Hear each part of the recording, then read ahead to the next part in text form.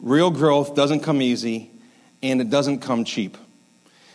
My girls, 10, 7, and 4, are learning new sports and trying out new hobbies. We've done a bunch of things. We've done tennis, we've done dance, drama, we've done swimming, we've done soccer and piano, and all these things. We're just kind of waiting for something to stick, something that they're really passionate about. So far, we know that they love Minecraft. So if you can make money playing Minecraft, I'm going to retire early. My girls are at an age, though, where they're trying out all these different things. And it's interesting because I've learned is one consistency, at least with my children, is that they love the games, but they don't love the practices. Like when it came to dance, they love the recitals because it's so exciting to be on stage and people are watching you and the lights are on you and people are applauding you and you get flowers and you go out for ice cream afterwards. And so they love that, but like the monotonous, mundane, over and over practicing, they're not as excited about. I remember one time driving and talking to Lilia about this, my oldest, and Lilia asked me a question about it. She goes, I just doesn't seem, do you think it's fair? Do you think it's fair that we have to practice to get good at things? This is what she's asking me. Do you think it's fair that we have, she's like, to me, it doesn't seem fair. Why can't we just be great at stuff? I sort of agree with her. It would be nice. It would be nice. But in real life, we don't grow, we don't learn, we don't really improve apart from facing challenges and obstacles and difficulties. Real growth doesn't come easy. And real growth doesn't come cheap. You know, since 2011, the University of Arizona has owned and run this controlled miniature version of our planets. And they have this thing in order to study how our planet's systems work. And it's called Biosphere 2. And one of the primary things that they've learned by trying to understand our planet and our planet's systems is that what's currently the most significant challenge for the biosphere, what makes it not sustainable, is the absence of wind. And they explain it this way. They say, when plants and trees grow in the wild, there's the wind, right? And the wind constantly keeps plants and trees moving. And this causes a stress in the load-bearing structure of the tree. So the tree is always getting moved by the wind, and it's causing the stress. But to compensate, the tree manages to grow something that's called stress wood or reaction wood, which in the end makes the tree stronger so that it can survive and it can grow even more. And what they're learning in Biosphere 2 is because there's not the obstacle, the challenge, the struggle of wind, there's a lack of growth. And it's the same thing in our own lives. Because when there's a lack of struggle, we don't grow. And it's in the most difficult moments in our lives that we learn the most, that we grow the most, and that we change the most. So this morning, we're in week 2 of our 4-week series where we're going through the Old Testament story of Jonah. And the end of chapter 1, Jonah, this runaway rebellious prophet, he's thrown overboard into a stormy sea. He hits the waters, the storm ceases, he begins to sink, and God sends a great fish to swallow him. Now, it's obvious, right? This is not a great moment for Jonah. This is not going well for him. This is arguably the worst day of his life. And all of chapter 2, which is what we're going to look at this morning, is spent in the belly of the great fish. And here's the questions we want to ask ourselves this morning. What did Jonah notice while he was sitting there? What did he learn on the worst day of his life? And what can we notice and what can we learn in those moments in our lives? And we're going to talk about 3 things that Jonah learned. And the first thing is this. Jonah learned or was reminded of the sovereignty of God. The sovereignty of God. Let me read to you from Jonah chapter 2, beginning in verse 1. It says this.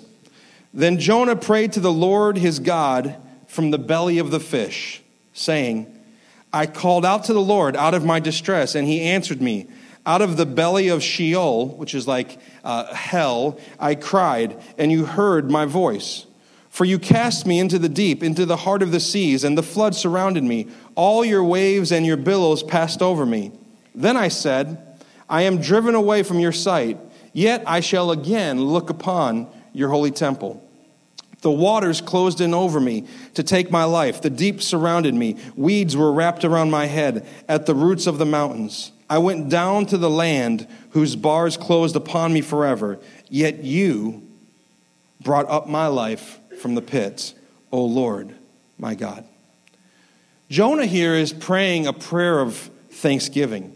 And he's actually remembering a prayer that he prayed earlier. We don't have it except that it's recorded here. This is his second prayer. So he prays this prayer inside the belly of the fish. But at the beginning of this prayer, he's remembering the prayer he prayed when he was just sinking in the sea. And he says, I was sinking and I was in distress and I called out to you.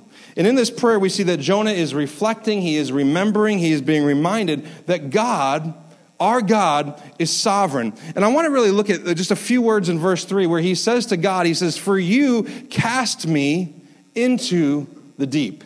You cast me into the deep. Now, at this point, we might say, Jonah, did you hit your head? Have you forgotten what really happened? Is this just denial? Is this blame shifting? He's saying, God, you threw me into the sea. Well, hold on. First off, why was Jonah even on that boat? Because he was rebelling. God said, take this message to the people in Nineveh. And Jonah said, thanks, but no thanks. I'm going the other direction. So Jonah put himself on that boat first. Secondly, why was he thrown off the boat? Do you remember the story last week Jason talked about? He suggested it himself. He said to the sailors, they weren't going to do it. He said to them, the only way to stop the storm is you got to throw me off this boat. And so they didn't even want to do it. They tried to figure out a different way. But so he was the reason why it even happened. And then thirdly, who actually threw him off the boat? It was the sailors. And then Jonah in his prayer says, God, you cast me into the deep. What's happening here? Well, Jonah is realizing something that we all need to understand. Is that the sailors were the agents of what happened, but God is the actor. God is sovereign. God is reigning and ruling over all things, all circumstances of our lives. We can see God at work in it. Now, there's a lot of discussion and debate and even division over this issue of the sovereignty of God. And maybe you've wrestled with this before. You've thought, well, how much control does God actually have? Anybody ever think about this? Like, if I can't make a choice, what's the point here? If God knows everything I'm going to do, then why pray? Don't anybody else struggle with this tension sometimes of, are we just puppets? Does God cause evil? Does he allow evil? And sometimes what we do is we pit the sovereignty of God, which is God's reign and rule and his choosing and his power. We pit the sovereignty of God against the responsibility of humankind. And we say it's either or. Either he's completely responsible because he's completely sovereign, or he's not completely sovereign and we're responsible. And I want to try and help you with that this morning briefly by saying you don't need to make that decision. You don't actually have to pit those things against each other. I found this paragraph written by two guys named Jerry Walls and Joseph Dongel. I want to ask you to lean in and listen because this was very, very helpful for me on this conversation of the sovereignty of God. And they say this: God is no less sovereign in a world where he chooses to grant his creatures free will than he is in a world where he determines everything. Sovereignty cannot be equated with meticulous control. Here's what they're saying. The sovereignty of God is not synonymous with he controls every little thing. They're not the exact same thing. Rather, here's what sovereignty actually is. Listen, sovereignty is the freedom to choose as one will in order to accomplish one's purposes. So God is sovereign, which means he gets to make the choices to accomplish his purpose. However, if God chose to create people who are free and to accomplish his purposes through their undetermined choices, it was his sovereign right to do so. Less control is not the same as less sovereignty if God chose to have less control. A perfectly good and wise God will exercise just the amount of control appropriate for the sort of world he chooses to create. So what does all that mean? It means this: our freedom to choose. The fact that as humans, you have choices, right? You chose what to eat for breakfast this morning. God didn't choose that for you. You chose what to wear to church this morning. God didn't make that choice for you. You're choosing to listen now, to tune out now, to think about lunch, to think about whatever. That's your choice to make. But our freedom to choose does not make God less sovereign because our ability to choose was first his choice. Does that make sense? God made a choice to give us the freedom to choose. So he retains all of his sovereignty in giving us that choice. And the fact that we do have choice and we bear the responsibility of our choices does not in any way, at any moment, make God less sovereign or even less in control. Our freedom to choose does not tie God's hands. He's bigger than us.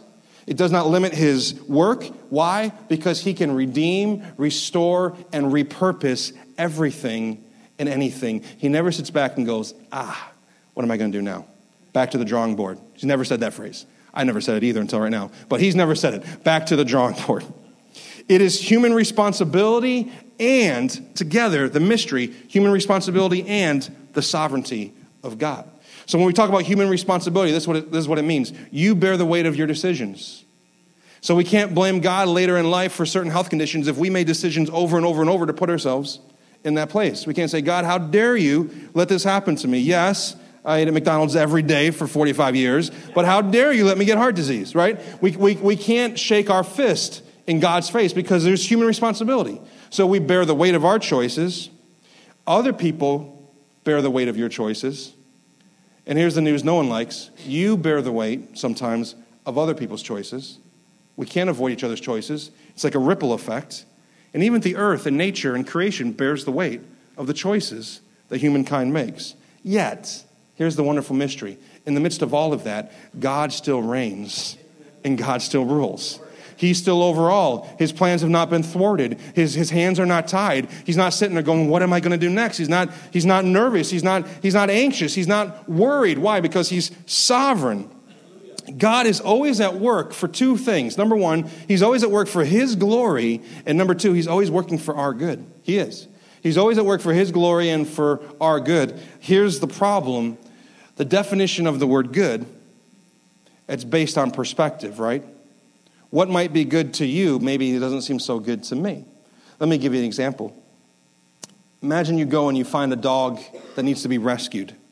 And you rescue this dog out of a terrible situation. And you bring this dog into your home where you want to love this dog and you want to care for this dog. So what do? You bring the dog to the vet to get looked at, to get shots.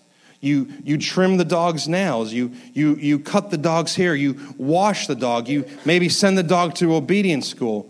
Now, I know some dogs maybe are more passive when that stuff happens than others, but a lot of dogs don't like anything I just described. From their perspective, there's nothing good about it. They don't want their nails clipped. They don't want to have their hair cut or their fur trimmed. They don't want to get washed. They certainly don't want to get shots. And from their limited perspective, they're looking at you going, how could you cause all of this to happen in my life? You must not love me. You must have bad plans for me. But it's the difference in perspective. Now, I know we would like to think that our perspective versus a dog's perspective is a vaster gap than our perspective and God's perspective, but it's not. It really isn't. God's perspective, the God who sees all, who sees the beginning from the end, he sees everything. So there will be things that he brings into our lives sometimes, and we're like that dog getting our nails clipped, and we're like, I don't like it. It can't possibly be good. And God's saying, there's a way it's for your good. There's a way it's for your good. Now, God in his sovereignty is working in all situations. So what does this mean? What does this mean for you and me? In this prayer, and there's a lot of debate amongst biblical scholars as to whether this was a prayer Jonah prayed or it was a hymn that was written that was attributed to Jonah. It doesn't really matter. Ultimately, it expresses Jonah's heart.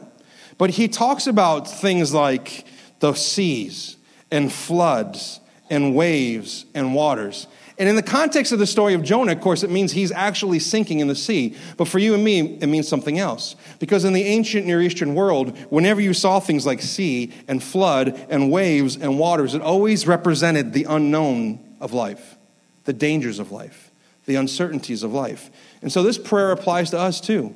We're not sinking in literal water. There aren't literal waves washing over us. But how many of you at different times in your life you've had to encounter unknowns, uncertainties, difficulties, things that seem to be washing over you? So what we have here is a comparison between the circumstances of our lives, the difficulties of our lives, with the plans and the purposes of a sovereign God. So Jonah said, the waters have closed in, the deep is surrounding me, the weeds have wrapped around my head. He's saying, the algae is wrapped around my head, the land whose bars closed upon me forever.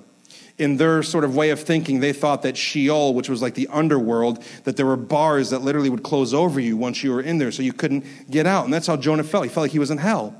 He felt like he was dying, and he felt like there was no way out. And then he says this, yet you, God, you brought me up.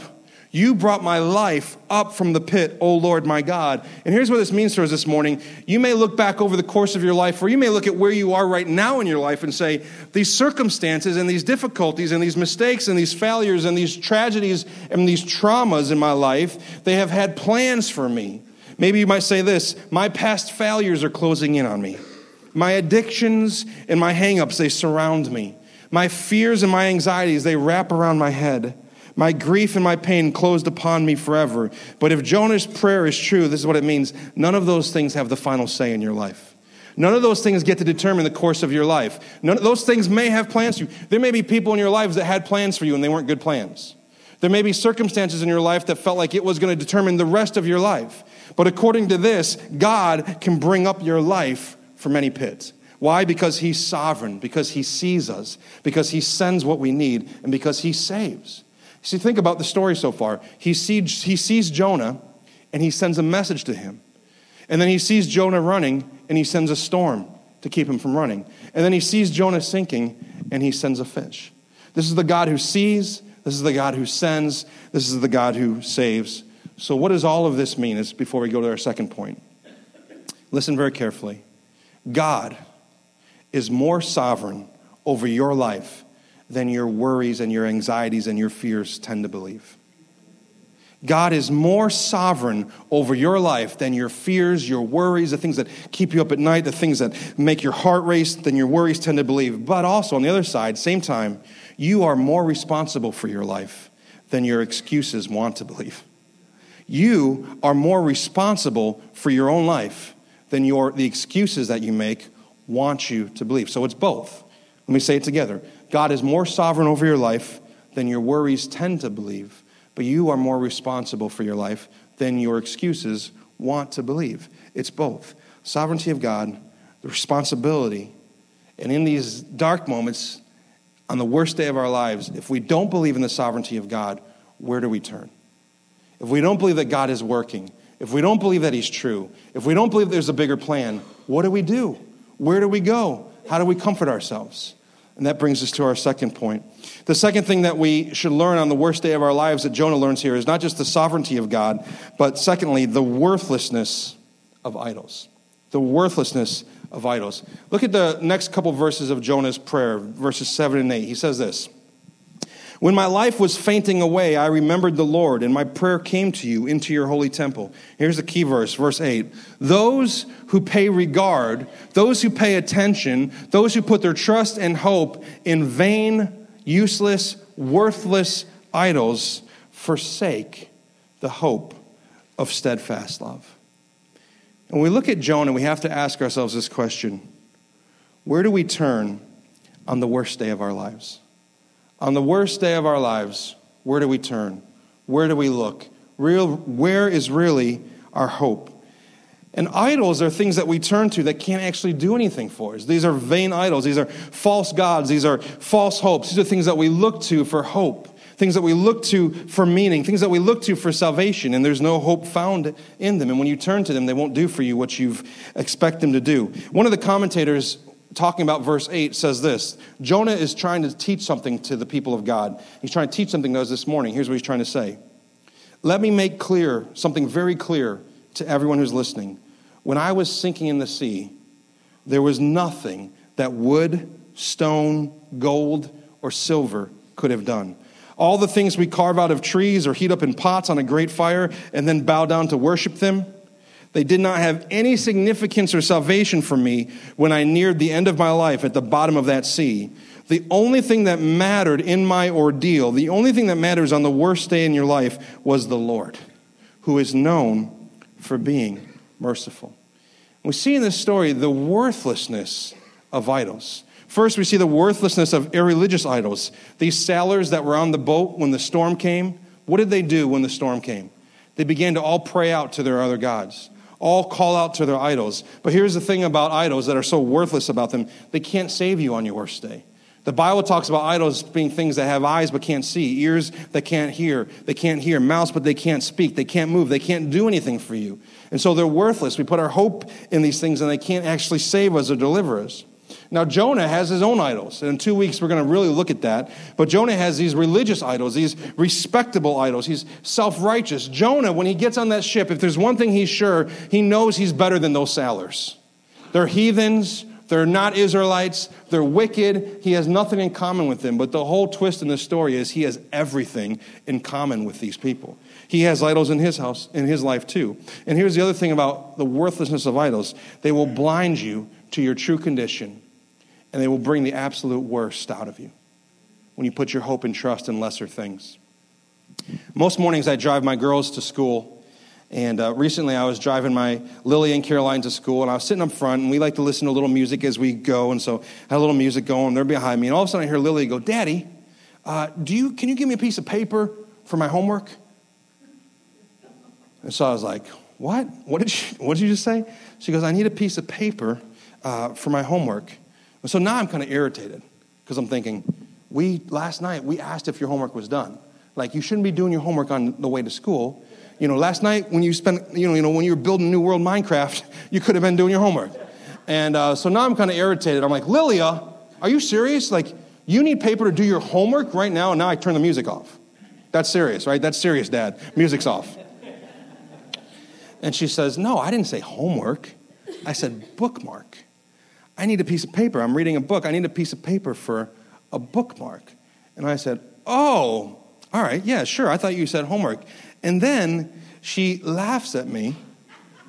The nerve.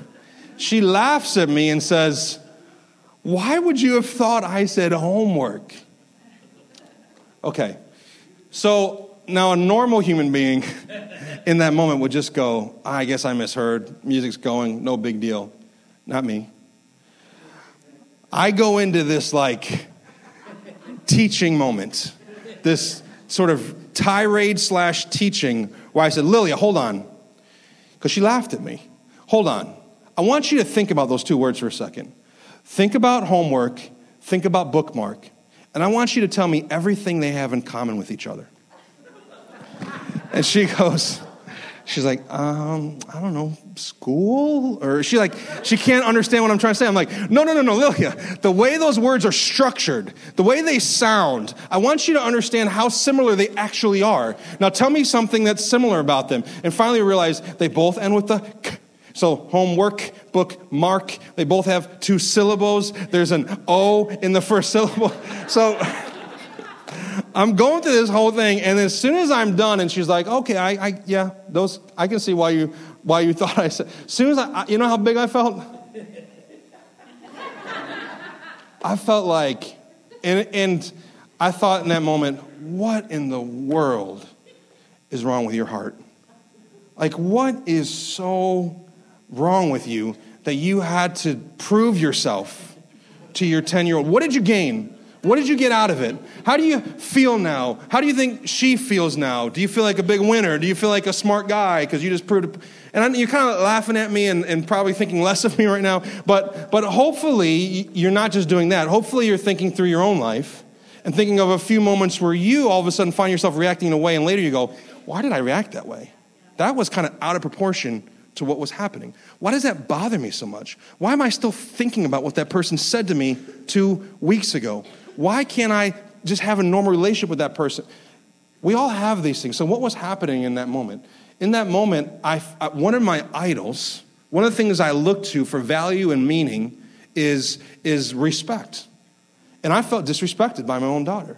And being a good communicator. And I felt like not only was she disrespecting me, but she was saying that my communication skills weren't very good. And so now, because my idol is under attack, I have to go to the defense of my idol because it's my functional savior. It's my God. I love it. I worship it. I have to protect it. And now I find myself saying things to my daughter that are just like Looney Tunes. Like in hindsight, I thought, that was so embarrassing. What's wrong with me?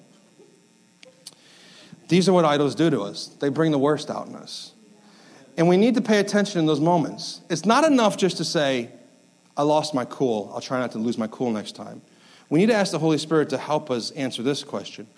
Where was I turning in that moment for hope, trust, identity, meaning, value, worth? What was so threatened in that moment that I had to lose my temper? What's so threatened that I have to be anxious about this situation in this moment? Jonah here, he so trusts in his own sense of right and wrong that he says, God, you say it's right for them to hear the gospel. I say it's wrong. That's how much Jonah trusts in the idol of his ability to distinguish between what is truly right and what is truly wrong. Jonah has an idol of justice. He thinks, I know what's just and I know what's not just. It is not just for them to hear the gospel. What's just for them is to be destroyed because they're pagans, they're heathens, and they're our enemies. So he has this idol in his heart. Jonah has all these things. He would rather run from God than deliver his message. And then it gets even worse because think about it. All he had to do on that boat to get that storm to stop was he needed to repent. That's all he needed to do. He needed to repent in front of those sailors and say, I've sinned against God, I've sinned against Yahweh, and I'm going to, as soon as I get the next chance, I'm going to deliver the message. But listen, Jonah would rather die than repent in front of those heathens because he had an idol of self-righteousness. I'm never going to repent in front of these guys. They're worse than me. They're the ones who should be repenting. Never me. Just throw me off. I'd rather die. That might seem extreme, but that's what idols do. If you have an idol of respect, you'd rather die than be humiliated in front of people that mean something to you. If you have an idol of success, you'd rather die than be seen as a loser. If you have the idol of being right, you'd rather die than be proven wrong over and over again. If you have the idol of control, you'd rather die than not have your future and your well-being and the well-being of your family in your own hands. That kills you that you can't control that. If you have an idol of approval, you'd rather die than be rejected. And if you have the idol of pleasure, then you'd rather die than not be able to escape and enjoy with whatever, whenever, however. And we all carry this unavoidable need to prove ourselves. And the arena of life in which we look to do so is so often where our idols are found. And here's the truth. We can't help ourselves. We really can't. I was listening to a podcast this past week by an author named Carol Tavris. She was the co-author of a book called Mistakes Were Made, parentheses, but not by me. Subtitled, Why We Justify Foolish Beliefs, Bad Decisions, and Hurtful Acts. And she's talking about, she's being interviewed on this podcast called Something You Should Know. And she's talking about why people don't own up to their mistakes. They just refuse to own up to their own mistakes. And the irony was, in the middle of the interview, she says something, and the other guy misunderstands what she says. Actually, I don't think she said it very well. And he says back to her, so you're saying this? And she said this, exact quote. Let me make sure I get it right. She said this, oh, I'm so sorry that you misunderstood me. And I thought, it hit me like a ton of bricks. So I'm like, she literally wrote the book on people not owning up to their own mistakes. And while she's talking about the book, she's not owning up at all to her own mistakes. She said it in a way, it was like, you ever have somebody apologize to you that way? I'm so sorry that you're so sensitive. I'm so sorry that you took that the wrong way. They're not sorry. They're not sorry. And so we have this tendency, and even when we know our problems, even if you're the expert on it, we can't fix it. Why? Because idols are just sort of this default mode in the human heart where we're always looking for something to give us value and worth. And Jonah says, those who pay regard to vain idols, they forsake the hope of steadfast love. What does that word steadfast love means? It's supposed to take the Israelites' minds and hearts back to the covenant-keeping God who said, I'm going to keep this covenant. I'm going to be your God. You're going to be my people. So here's what you do with your idols. You hold them up against this covenant-keeping God. And you see their worthlessness. Here's the gift. This is hard to believe, but the worst days in our lives, the hardest days, the darkest days in our lives can actually be a gift. And here's why. I'm not saying they're easy. I've had plenty. But they can be a gift, and here's why. Because they actually have the power to expose what you really love. They have the power to expose your true trust. They have the power to expose your idols. And they also have the power to empty you of them. Because once you see that they're not enough and they can't get you out, you'll see how worthless they are. Tim Keller says that when life is going smoothly and when our truest heart treasures seem safe, it doesn't occur to us to pray. We're prayerless people when life is going great because our true treasures are safe and secure. But as soon as your true heart treasure isn't safe and secure, you'll find yourself on your knees. We'll find ourselves praying. And this is where Jonah is in chapter 2. Last point this morning. The sovereignty of God, the worthlessness of idols, and lastly, the response of the rescued. The response of the rescued. Verse 9, Jonah says, but I will, with the voice of thanksgiving, I will sacrifice to you. What I have vowed, I will pay. Now Jonah's making promises. Salvation belongs to the Lord. Now, hold up right there for a second. Jonah 2:9, some biblical scholars say that is the central verse of all of Scripture. That phrase, when Jonah says, salvation belongs to the Lord. That is like crucial in our understanding of Scripture. And in verse 10, Jonah 2 ends, it says, the Lord spoke to the fish, and it vomited Jonah out upon the dry land. Now, let me close. And all of us make what are called value decisions. In fact, every decision you make is based on what you value. Let me give you an example. You go to a restaurant and you open up the menu. Unfortunately, nowadays, they put calories in the menu. That's like such a bummer, such a bummer. I know it's supposed to be helpful, but mostly it makes me anxious and upset. But they put the calories there, so you're making a decision. Do I want this 1,400 calorie burger and fries, or do I want this $700 calorie kale salad? Right? And you're thinking this is a value-driven decision. What do you value more? Do you value your health? Or do you value not eating the same food that rabbits eat? Like, what do you value more? And so, for me, a lot of times I value, obviously, the good meal. So I'm like, I don't want to eat that. We're always making value-based decisions. Now, your values determine how you spend your free time, how you treat other people, how you are with your family, how you spend your money. Your money is spent based on what you value. Here's a question I want to close with this morning. It's this: how much do you value your salvation? How much do you value that God brought your life up from the pit, that he rescued you? You want to know how much you value it? It's pretty simple. Look at your life. Look at how you live. Look at how you spend your time. Look at how you use your words. Look at how you use your money.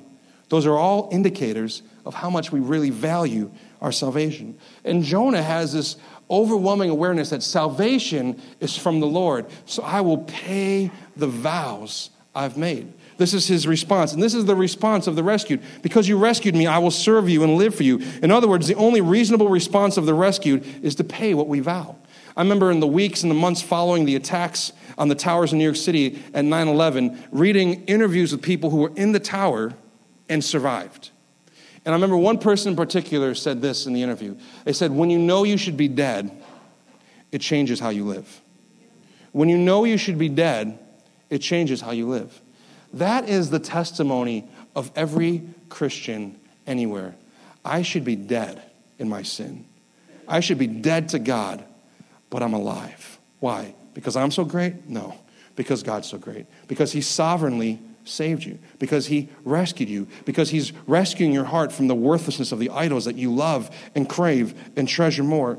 And so, but here's the problem. When we say, God, I'm going to pay my vows, here's the problem. You know it. We're terrible at it. We're terrible at keeping our promises. And we're terrible at paying the price. We can't pay the price. I was listening to an interview yesterday. David Letterman, who has a new show, was interviewing George Clooney. George Clooney, who grew up, a famous actor, grew up in a Catholic upbringing. He said he was talking about the guilt that he grew up with and the need he felt to pay for his own sin. He talked about one saint that he read about one time who put a little pebble in her shoe. And she would walk all over the place, and that was how she would pay penance for her sin. So what he would do, this is a true story, George Clooney, when he was young, and he didn't want to confess all his sins to his priest anymore because he grew up in a small town in Kentucky, and he's like, the priest knows my name, or knows the sound of my voice by now. He's going to know my sins. I don't want to confess all my sins. I'll confess some of my sins, but here's what I'm going to do to deal with the rest of my sins. He would put lots of stones in his shoes, and he would jump off the top bunk of his bed onto the ground to punish himself, to try to pay the price for his own sin. And that might seem ridiculous, and if you didn't grow up Catholic, that may not make any sense to you, but a lot of us spend our lives trying to pay for our sins in other ways, trying to prove ourselves, trying to make ourselves good enough. And when Jonah says, I will pay what I have vowed, here's what our hearts are supposed to hear. Jonah wasn't going to do it. In fact, we're going to get there. Chapter 3, chapter 4, he kind of does it, but he doesn't do it for the right reasons. He doesn't do it with the right heart. Jonah doesn't follow through. So what hope do you and I have? And I want to jump us to the New Testament because Jesus talked about Jonah. In Matthew chapter 12, some of the scribes and Pharisees said, Teacher, we want to see a sign from you.